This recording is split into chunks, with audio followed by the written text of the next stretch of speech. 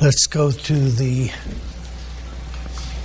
Lord and the preaching of His Word. Communion meditation. We're going to be partaking of communion again today. It's the first Sunday of the month. So we've been teaching a series that I've entitled Break Up Your Fallow Ground. Next week, potluck. Did you get your picture? Next week, pot bless. Yeah. Oh, that's right. Next week, pot bless. I need to go through all this stuff before giving the announcements. Yeah. Pot bless. Let's see. Let's have sloppy joes next. Next. Joes or spaghetti, one of the two. Yeah. Well, we usually have sloppy joes first, and any leftover sauce we'll use for spaghetti. We'll go with sloppy joes. Okay. Reading in God's Word, Luke chapter 8, verses 11 through 15. Now the parable is this: the seed is the Word of God. Those by the wayside are the ones that hear, and then the devil comes and takes away the Word out of their hearts, lest they should believe and be saved. But the ones on the rock, those are those who when they hear, receive the Word with joy. And these have no root, who believe for a while, and then in the time of testing fall away. Now the ones that fell among the thorns are those who, when they have heard, go out and are choked with cares, riches, and pleasures of life, and bring no fruit to maturity. But the ones that fell on the good ground are those who, having heard the word with a noble and good heart, keep it and bear fruit with patience. And kind of the theme verse for this series is Hosea chapter 10 and the second part of verse 12. Break up your fallow ground, for it is time to seek the Lord till He comes and rains righteousness on you. Father, we come before you, Lord, and Lord, so often I rely upon my education and my teaching and preaching ability, Lord, and I don't lean solely upon you.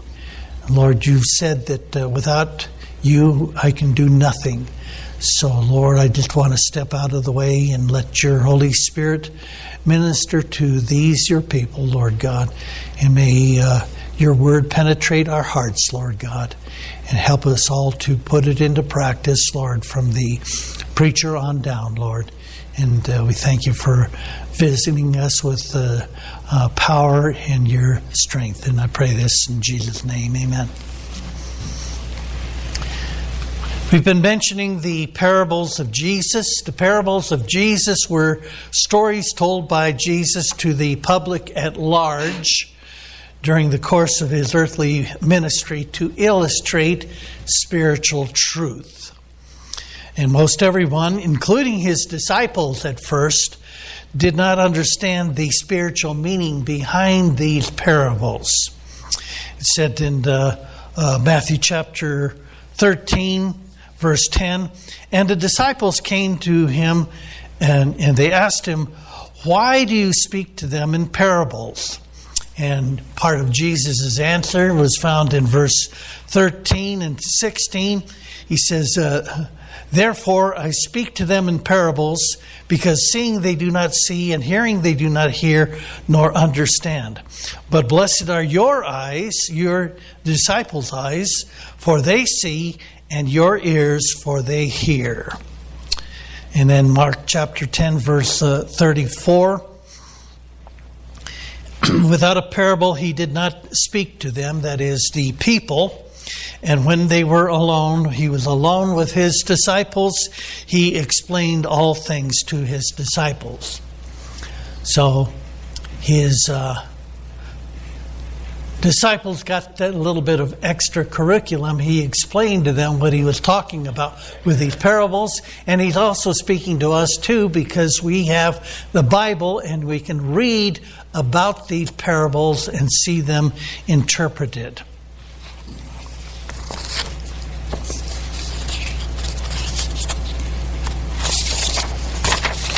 Now, we've been studying the parable of the sower in this series. And the story of the parable of the sower, should all know it by now. A sower went out to sow seed, and he spread seed all around on all kinds of soil. Some of it fell on the path, which was very hard and exposed. And what happened to that seed? It says that the birds of the air came by and gobbled it up. So they stole the word out of the away and never got a chance to germinate. And also some of it fell among rocky soil, and it sprang up almost immediately. But because the soil was shallow, with rocks underneath it, when the sun came out, it dried up the plants and they withered and died. Others fell along thorny ground, and the thorns came up and they choked the young plants, and they became unfruitful. But finally there was the seed that fell on good ground, which sprang up and brought forth into full fruition and bore fruit, sometimes 100-fold, 60-fold, and 30-fold, according to Jesus in the parable. Okay, so we have studied that.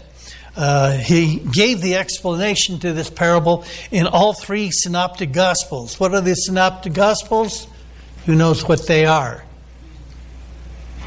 They're the first three gospels that we find in the New Testament, and they all follow each other fairly close. You know, you have the same stories, a lot of times the same parables, although Luke has a lot of parables that the other two synoptic gospels do not have.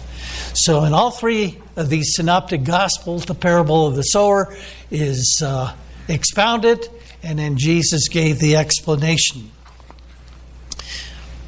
We saw that the seed that fell by the path or wayside represents the person that hears the word, but because of the hardness of their heart, the seed does not germinate, and Satan comes by and then steals the word out of the hearts of those that it does not germinate in. The seed that germinates on rocky ground is that which germinates but has rocks in it, and then the plants dry up and die. Seed that germinates on thorny ground germinates, but the worries, cares, and of this world, along with other things, as we're going to see today, because we're going to cover that thorny ground, choke it, and the plants become unfruitful. But the seeds that fell on good soil spring up and bear much fruit. Now, the thing that I've tried to emphasize in this series is each person is responsible for the condition of his or her heart. Therefore, we need to break up our fallow ground, as it says in Hosea chapter 8, verse 12, so it will be productive for the Lord. Further insights of the parable of the sower. As I brought out before, the initial reading of the parable indicates kind of a one-shot deal. The sower goes out and sows the seed in one shot. But that the truth is, the seed is constantly being sown in our heart, in our hearts, and we have got to be ready to receive it.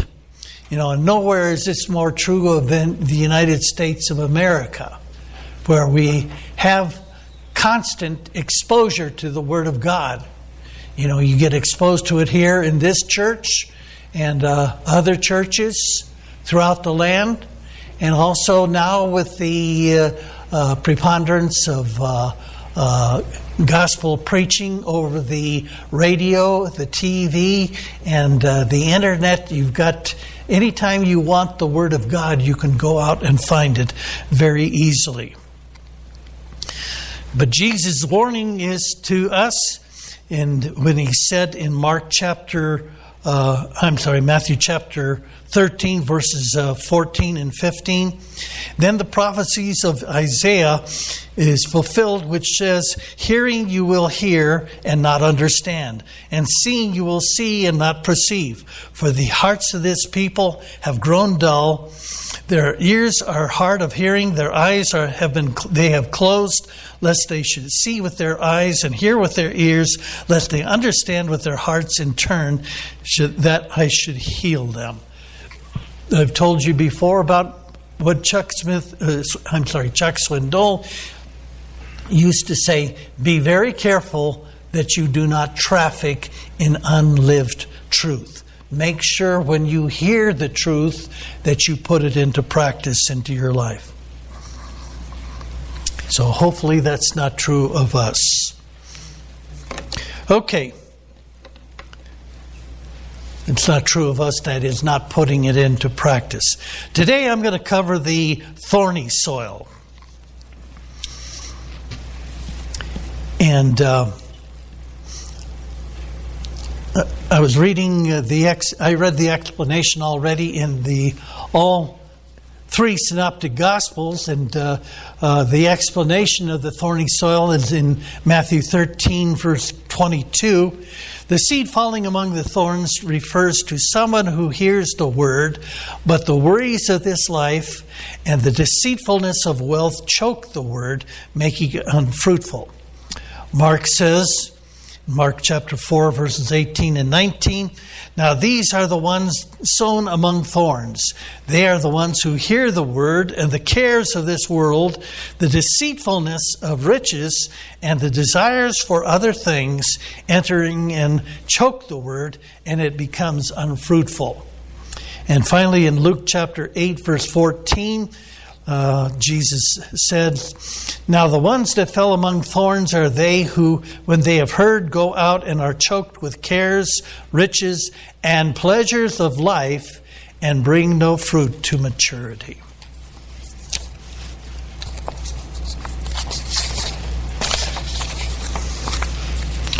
So, what are the thorns in the parable? You know, I was thinking that just like the weeds that grow here on our properties, there's different kinds of thorns. You know, here in the weeds on the property, you know, the foxtails come out very early, and then you have the tumbleweeds, and later on in the year you have the bullheads that come up. You got different kinds of these thorns or weeds, right? Well, just like that, you've got three different classifications. At least I grouped them into three different classifications, the kinds of thorns. First of all, there's the worries and the cares of this world. And I'm going to go through these in more detail a little bit later on. This means just what it says, that it's the normal grind of day-to-day living. You know, and this can distract us from what should be our top priority. What should be our top priority? The Lord should be our top priority, right?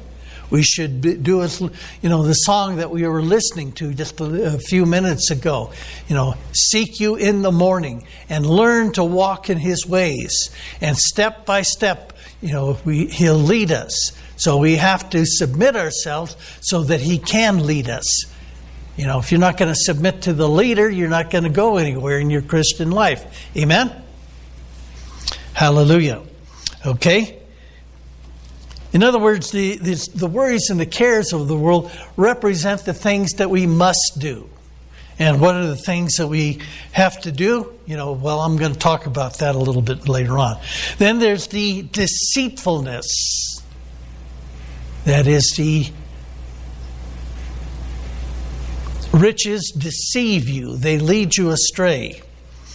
And this can graduate into the love of money. And The love of money leads you into the sin of covetousness. That is, you covet things that don't belong to you, which according to Paul is tantamount to idolatry. In Colossians chapter 3, verse 5, he said, covetousness, which is idolatry. And then there's the desire of for other things, according to Mark, or as Luke puts it, the pleasures of life. Now, what these represent from person to person, well, it means something different to each one of us.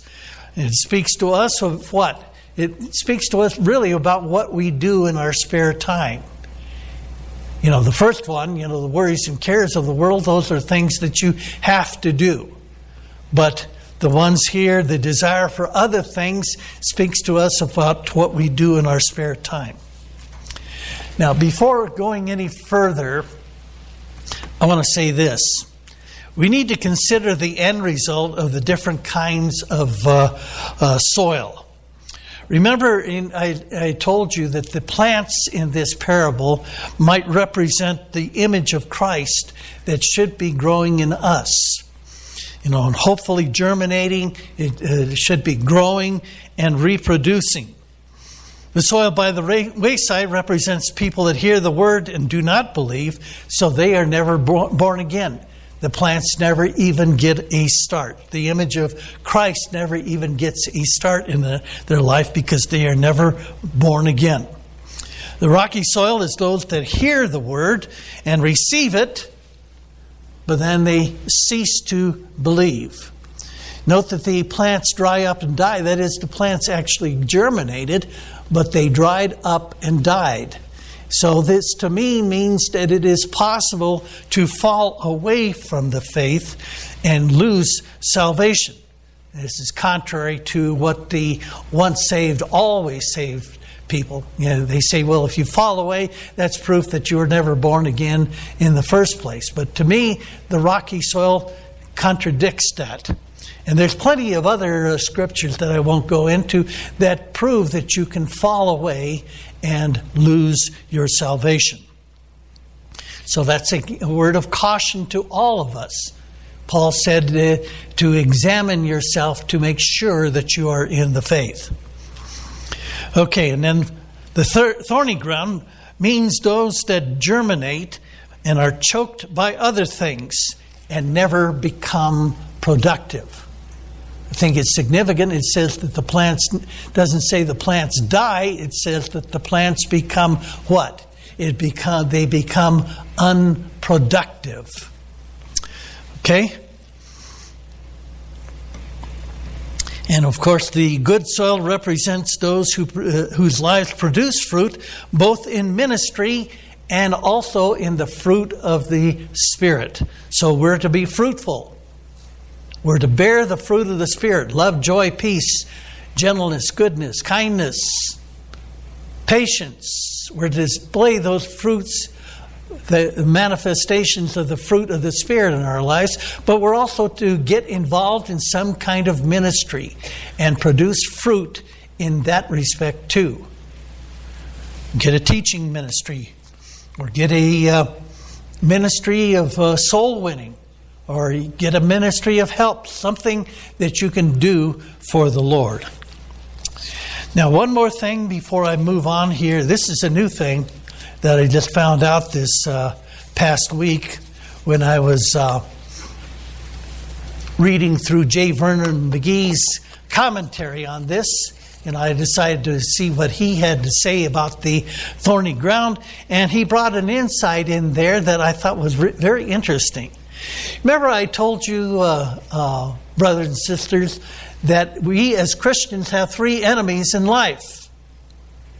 What are these enemies? The world, the flesh, and the devil. Now, what's interesting is that these three enemies are represented right here in the parable, but in the reverse order of what I gave you. Okay? So what happened with the soil that fell on the path? Soil was hard, and what happened to it? The devil came by and stole the word, right? So who is the problem right there? That third enemy that I told you, the devil. Okay? And then the flesh, the flesh is the problem with the rocky soil. It's the flesh that makes us shrink back from the work that God wants us to do. We can also suffer sickness or financial loss, or maybe we lose a loved one. And these embitter us towards God. This happens in the fleshly realm. Sickness, you feel sickness or some debilitating injury and you blame God for it. You're suffering in your body. And then Jesus mentioned the fear of persecution. Persecution causes these people to fall away. Okay? Now, this kind of happened to Peter, didn't it? He was afraid of persecution initially. He went with Jesus, along with James and John, in the Garden of Gethsemane. They went a little further into the garden. And then Jesus said, just to stay here. And he went off and prayed by himself. And when he came back, and what happened? What were the disciples doing? They were sleeping, right? And what did Jesus say? Watch that you do not fall into temptation, because the spirit is willing, but the flesh is weak. And then, I never thought of it before. I just thought of it the other day, yesterday, when I was preparing the message here. That's flesh is what, because Peter's flesh was weak, what did it lead him to do? It led him to deny him. Why did he deny him? Because he was afraid of that persecution.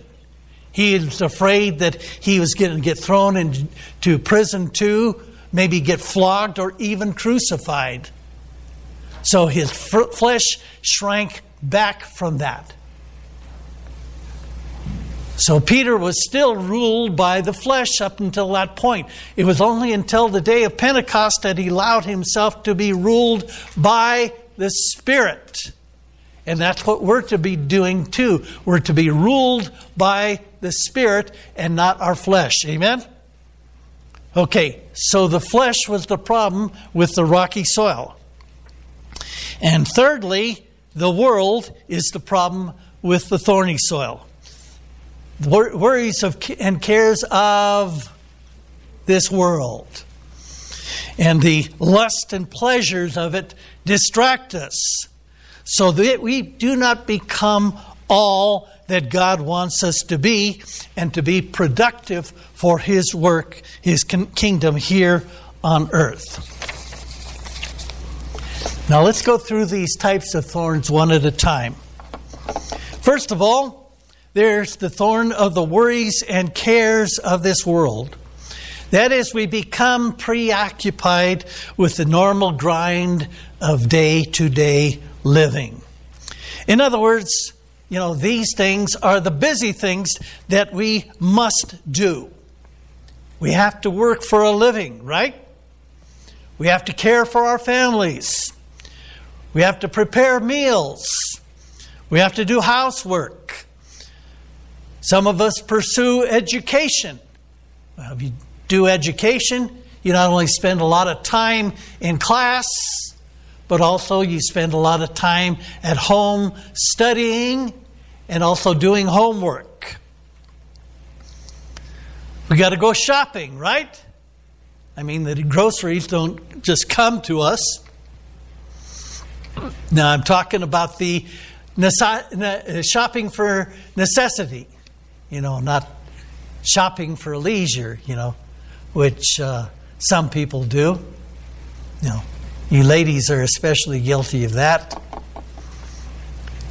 No one here, of course, except for maybe Dolly and Trevi. They spend a lot of time in the thrift store.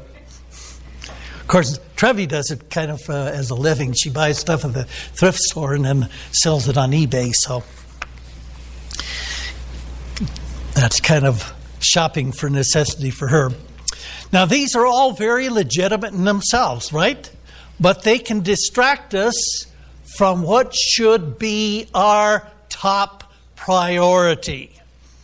That is, the top priority should be the Lord and learning to get quiet before Him on a day-to-day basis. Read His Word, spend time with Him in prayer. The remedy for this is to make sure you give the Lord top priority in your life.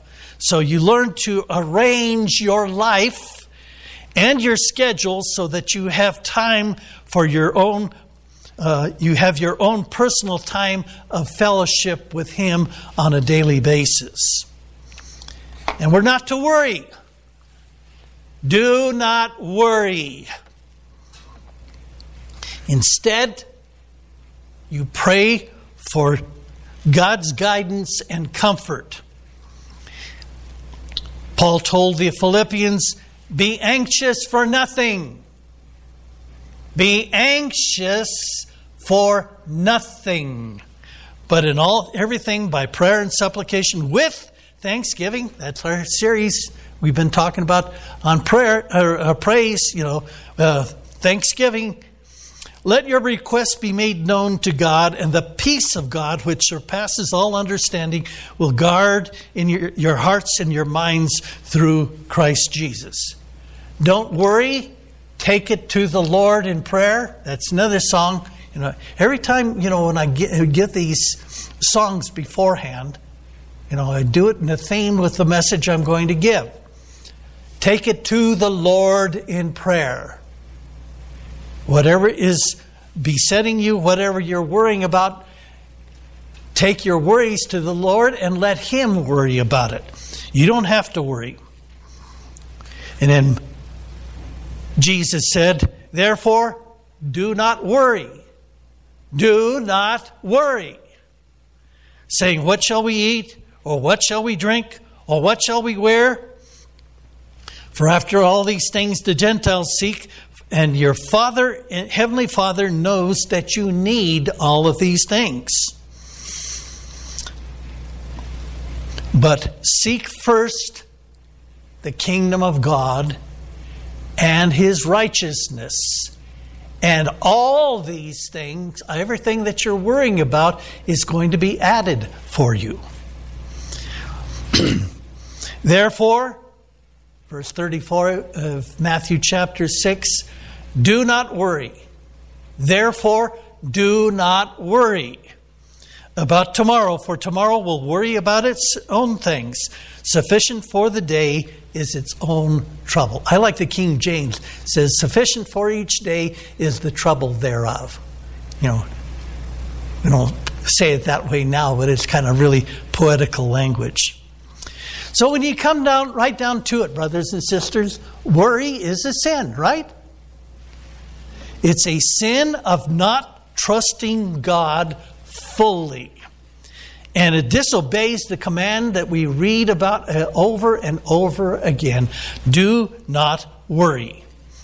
God doesn't want us worrying, but He wants us to learn to depend solely on Him. He wants us to learn to pray and leave everything into His hands. Amen? So much for the worries and cares of this world. But brothers and sisters, you can get involved in that. And even if you're involved in Christian work, you can get too busy doing Christian work and you neglect God. This can even happen to those that are serving Him diligently. In Luke chapter 10, verses 38 through 42, we read an interesting little story there. Now it happened as they went that he, that is Jesus, entered a certain village. It was the village of Bethany, by the way. And a certain woman named Martha welcomed Him into her house. And she had a sister called Mary, who also sat at Jesus' feet and heard His word. But Martha was distracted with so much serving. She said, I got to do this. I've got to serve the Lord. I've got to do this. And so I can prepare a big meal for him, Lord, and then he'll love me that much more. I got to do all this stuff. And she got tired of it was her that was doing all the preparations. And her sister Mary is just sitting there at Jesus' feet, just, listening to him and drinking in every word. And so she approaches Jesus and she says, Lord, don't you care that my sister has left me to serve alone? Therefore, tell her to come and help me. And Jesus answered and said to her, Martha, Martha, you are worried and troubled about many things. But one thing is needed, and Mary has chosen the good part, which will not be taken away from her. So Martha was so worried about all these preparations, getting this big meal. And Jesus said, it's not necessary, Martha. You don't have to spend that much time preparing the meal. I just want you to, kind of follow Mary's example too. Just sit at my feet and just listen to me. And it says, Mary has chosen the good part, which will not be taken from her. Now, that very thing happened to the church at Ephesus. In the book of Revelation, I, gave a series one time on the 7 churches of the book of Revelation. And the very first church he deals with, Jesus speaks to, was the church at Ephesus. And this is what he had to say. Now unto the angel of the church of Ephesus write, these things says he who holds the 7 stars in his right hand, who walks in the midst of the 7 golden lampstands. Now, the golden lampstands represent the 7 churches. I know your works and your labor and your patience. You see that? Works, labor, your patience, and how you cannot bear them that are evil, and has tried them who say that they are apostles and are not, and found them liars. And you have borne and have patience, and for my sake have labored and not fainted. Nevertheless, I have this against you, that you have left your first love. Remember, therefore, from where you are fallen, and repent and do the first works. Remember, the first works was giving total devotion to the Lord. Or else I will come quickly and I will remove your lampstand out of its place, except you repent. He that has an ear, let him hear what the Spirit says to the churches. To him who overcomes, I will give to eat of the tree of life, which is in the midst of the paradise of God. So, the church at Ephesus, they were doing everything right. Right? With all their labor, working hard for the Lord, but they weren't doing everything right because they left their first love. So that's a warning to all of us that are involved in Christian service. And I hope that everybody here in the congregation is involved in some kind of Christian work. If you need any wisdom about that, come see me and I'll talk to you about it. And I'll tell you works that you can be doing for the Lord. We all need to be busy for Him in some capacity. But never forget that no matter what you do for Him, you cannot leave your first love, which is the love for the Lord. He's got to be your top priority. The second kind of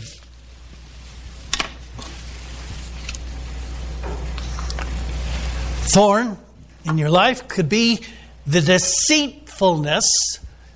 Matthew and Mark say deceitfulness of riches. What does deceitfulness mean? You talk about somebody being deceitful, it means that they try to deceive you. They try to lie to you.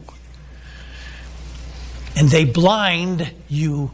It talks about the deceitfulness of sin. I've quoted that verse to you from Hebrews. Take heed that none of you be blinded by the deceitfulness of sin. This can become the sin of covetousness. And again, Paul says that it's tantamount to idolatry in Colossians 3:5. Jesus also said, what did he say? You cannot serve God and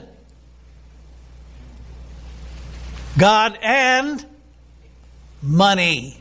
Mammon. You cannot serve God and mammon. You cannot serve both God and money. There's a very interesting passage in Luke chapter 12, starting at verse 15.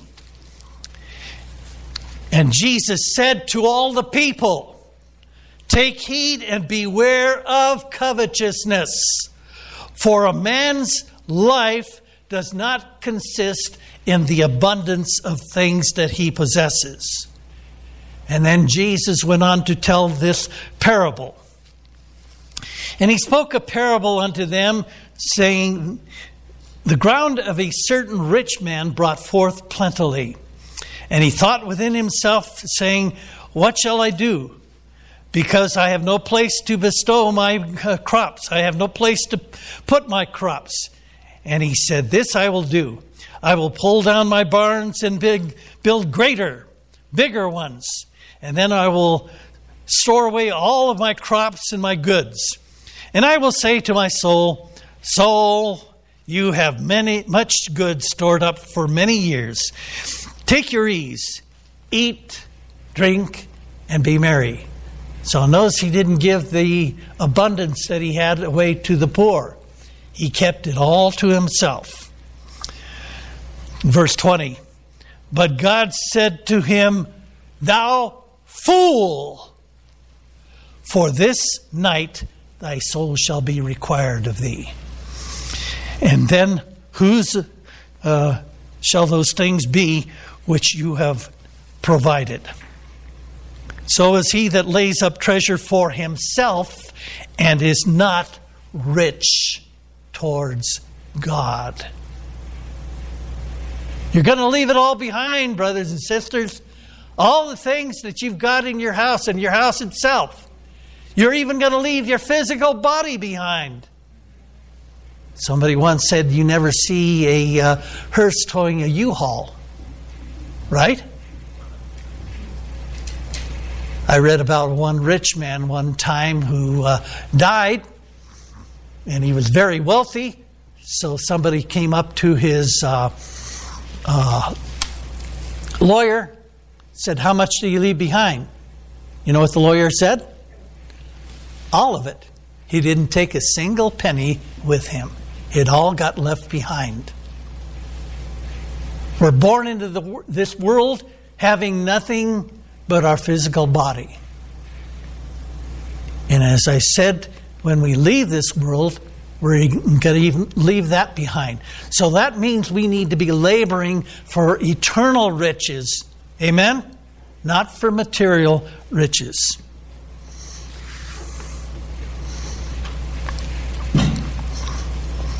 James wrote in James chapter 4, verses 13 through 16.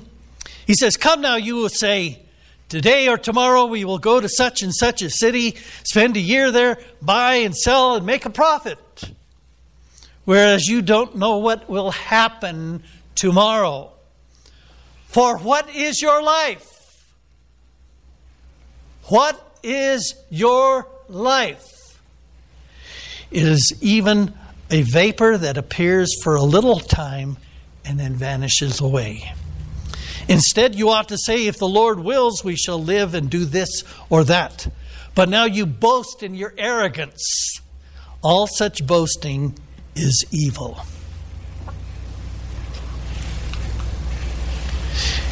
And of course, Paul wrote to Timothy warning of those that were peddling different errors.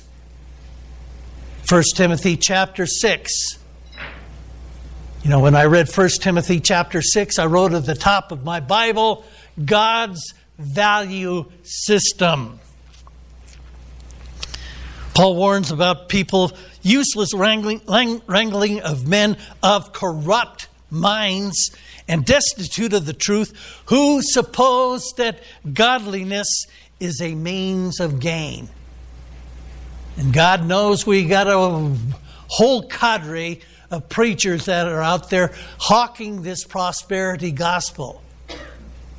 One of them I heard, he would stand up in front of the big auditorium, his TV audience, and he said to them, "How do you like my new suit?" And he got some applause for it. He says, "You ought to like it. You paid for it." That's the attitude that these people have. They hawk this prosperity and then point to themselves, how wealthy I am, and see, it works. And they play upon the greed of people. Jesus himself, it says that he was, he was rich, but he became poor. He humbled himself. And so don't seek after wealth. Paul continues on there. From such withdraw yourself.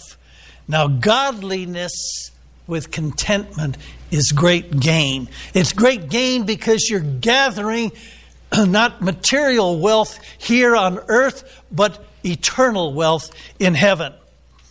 For we brought nothing into this world, and it is certain we can carry nothing out.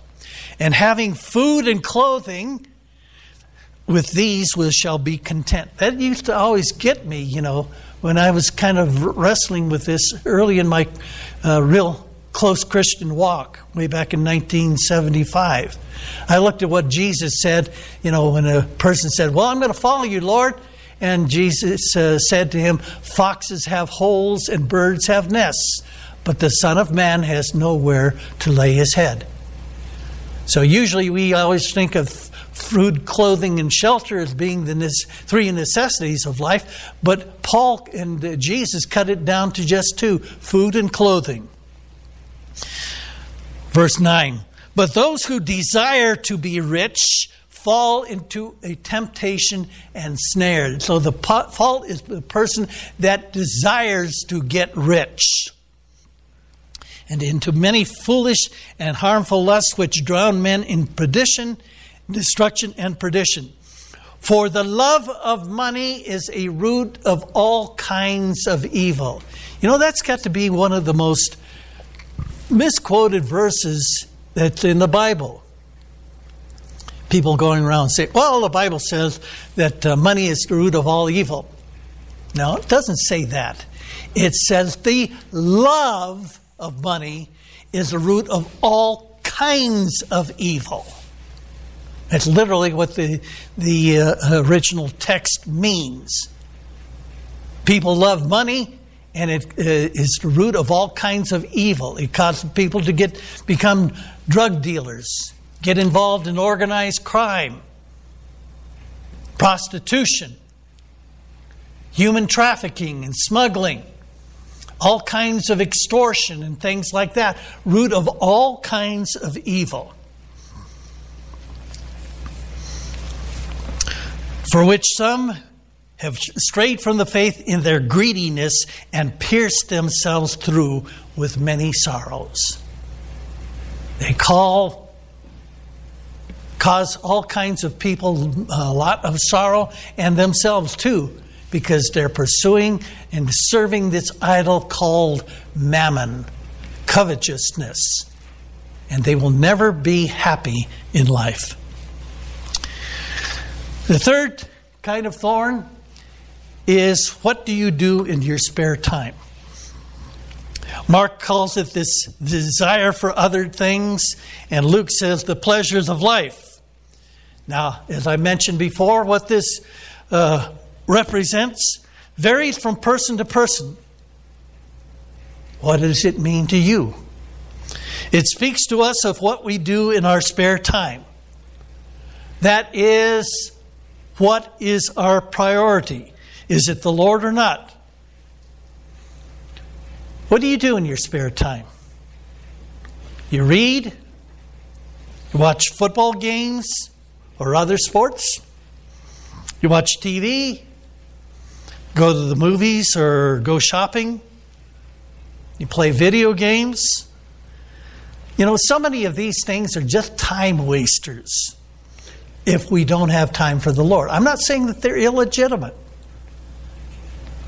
But if they're robbing us of our time with the Lord, then they are wrong.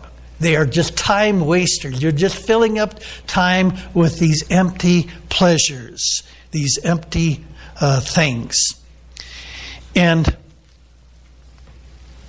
in our modern American society, never has it been easier to engage in these time wasters. Started out with radio maybe 100 years ago. And then in the 50s and 60s, TV came along. I know because that was my generation. Then in the 80s, video games came along. And then in the 90s, the internet. And now, social media. How many people spend so much time on social media these days? You know, these are just these can be just time wasters if they rob us of our time with the Lord. Okay, I'm wrapping up now. You know, you have the story of called the parable of the Great Supper. It's found in Luke chapter 14, verses 17 through 24. Then Jesus said to them, "A certain man gave a great supper and bade many, and sent his servant at supper time to say to them that were bidden, 'Come, for things are all ready.' All things are now ready.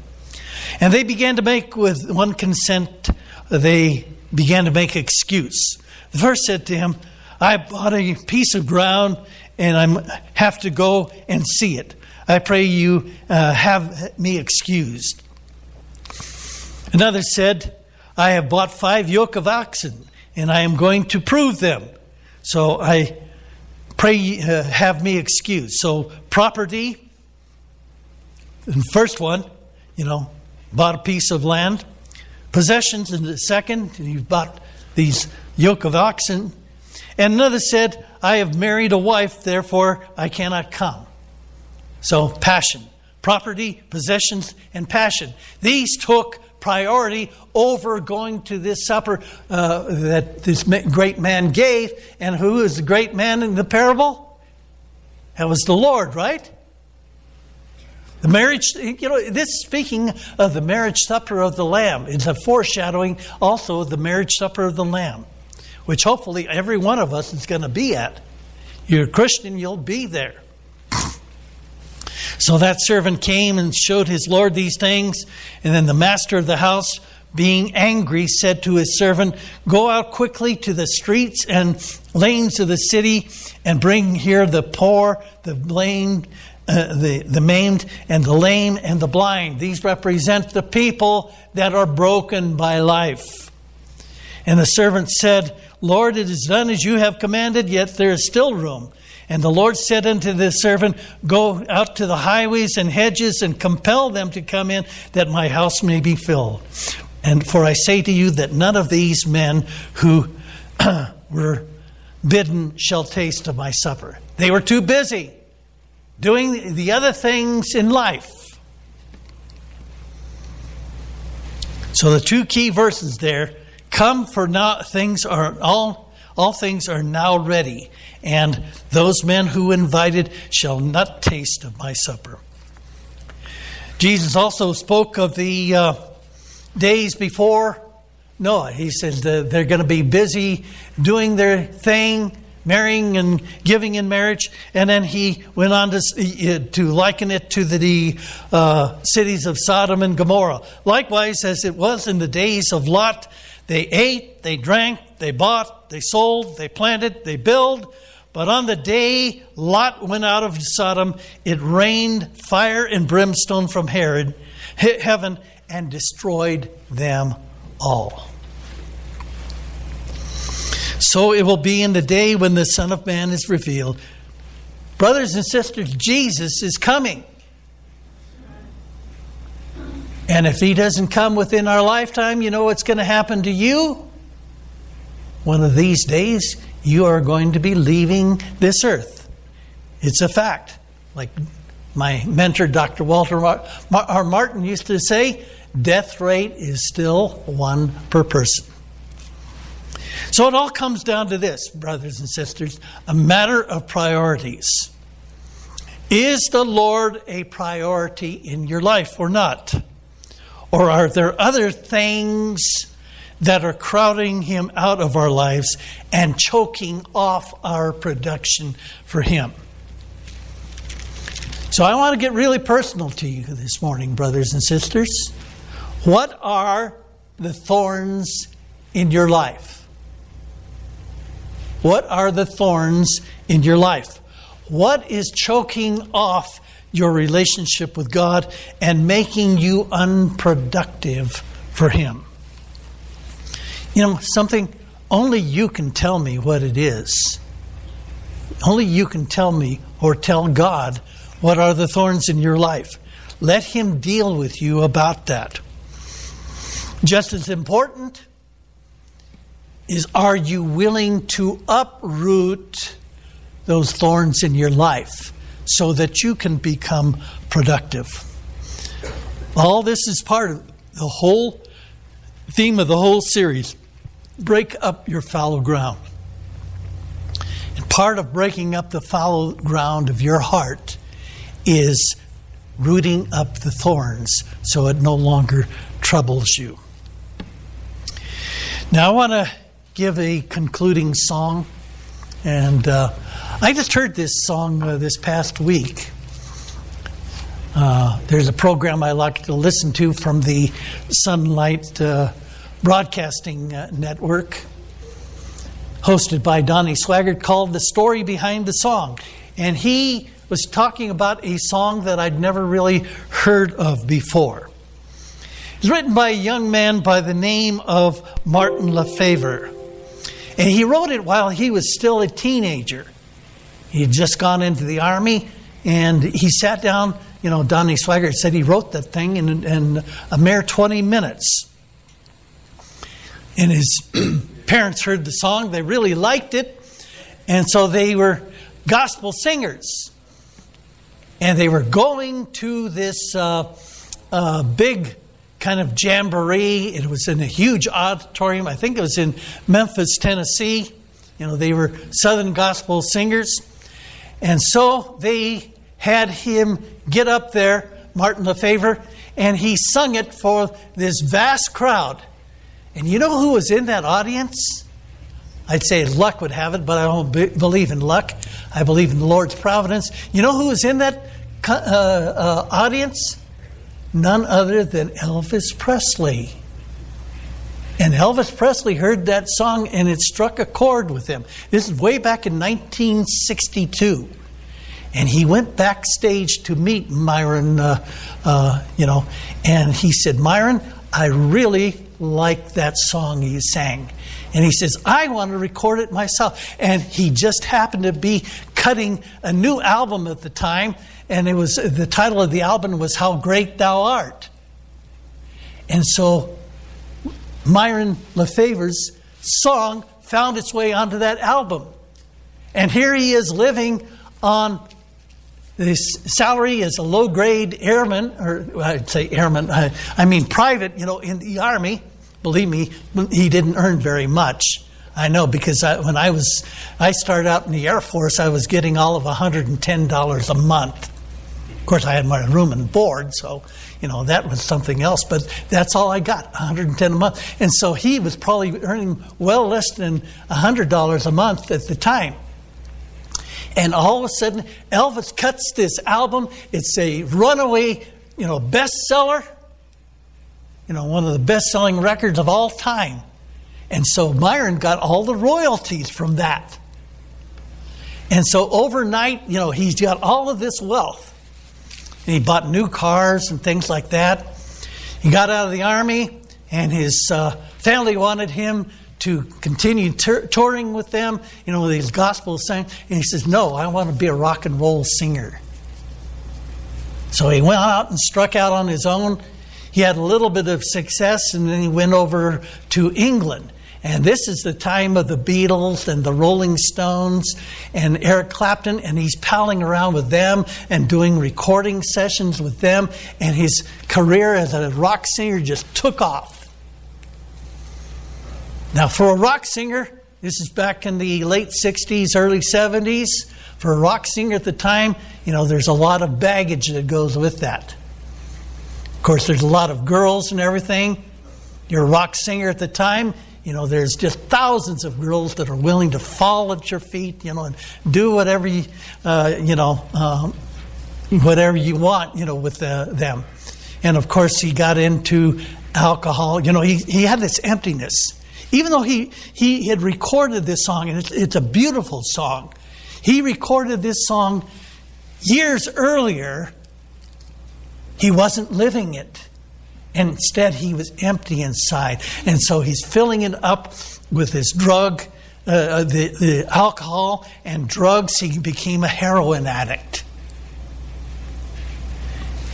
And he started suffering all kinds of physical difficulties.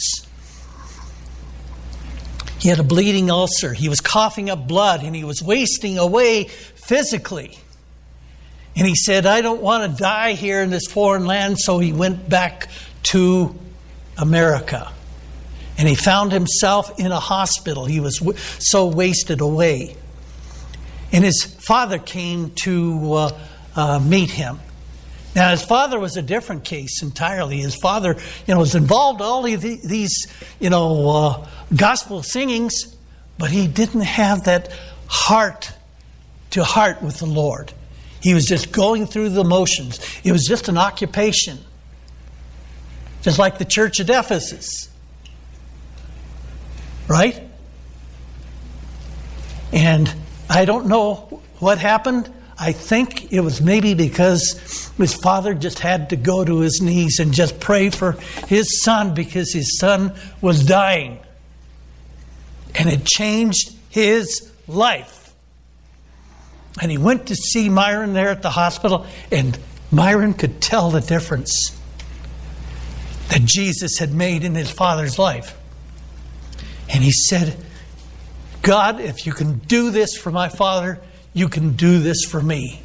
And he gave his heart to the Lord. And to make a long story short, it turned his life around. He gave up that rock music career, and he started singing for the Lord. And he was 17 in 1962. I guess that means he was born about 1945.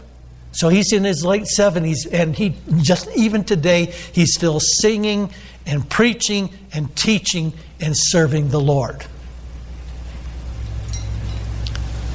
Who can understand, the moving of the Spirit? But we're going to cue up this, and I'd like for the elders to come up now. We need to distribute the elements. Freddie and Sarah, if you would come forward. And just think about this.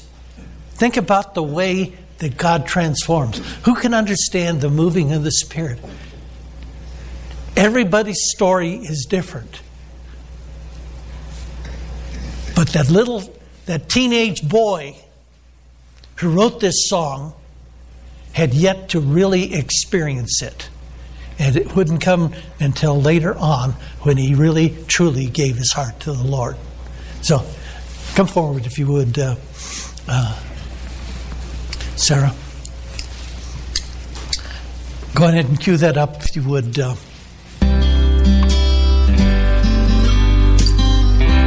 Without him, we can do nothing. Without him, I could do nothing. Without him, I'd surely fail.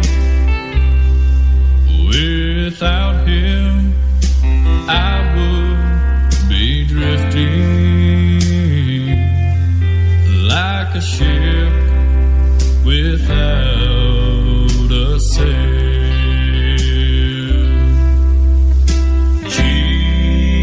Jesus, oh Jesus.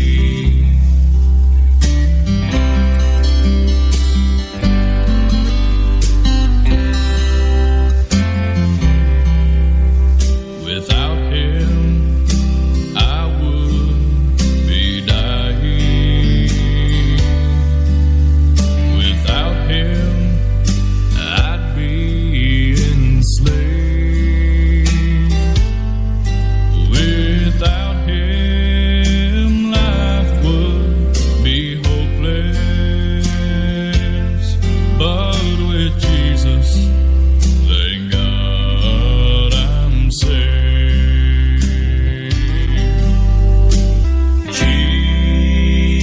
Jesus, oh Jesus, do you know Him today? Do not turn Him away, oh Jesus, oh Jesus. Without Him, how lost I would be.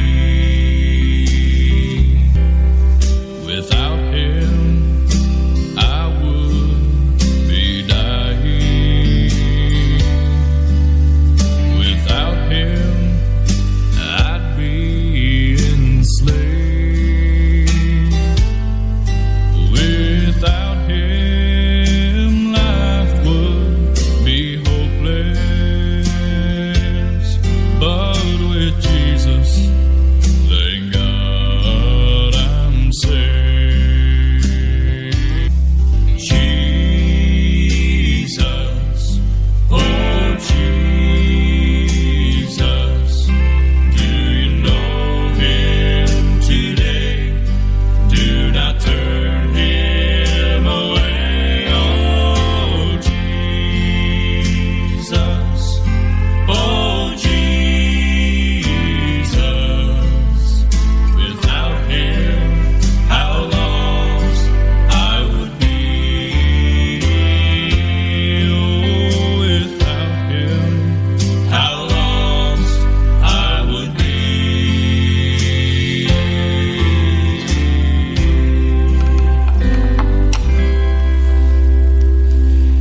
You know, as I was preparing this message, I was thinking how much those two men, Myron and his father, represented two of the kinds of soil that we're talking about. Myron was the rocky soil, right? And when he turned to the Lord, he had to get rid of those rocks in his life. Not just the rock of alcoholism, drug addiction, sex, but the underlying rocks too. His own personal pride and his ability, and the rock of his self-will. He had to get rid of those. On the other hand, his father, who was just going through the motions, serving the Lord like the people at the church of Ephesus, but he still didn't have that heart-to-heart relationship with the Lord. He represented the thorny ground, and he had to get rid of the thorns there and give the Lord top priority. And the thing about this, brothers and sisters, it's a symbol to us that no matter where you are with these soils in your heart, you can turn to the Lord and give Him first priority in your life. Amen? That's the lesson for us. So, for the self-examination, remember there's a twofold purpose. Bring back up that PowerPoint if you would, Susie. We can turn to the Lord, and if we've got thorns in our life, again, this is, remember the twofold purpose here.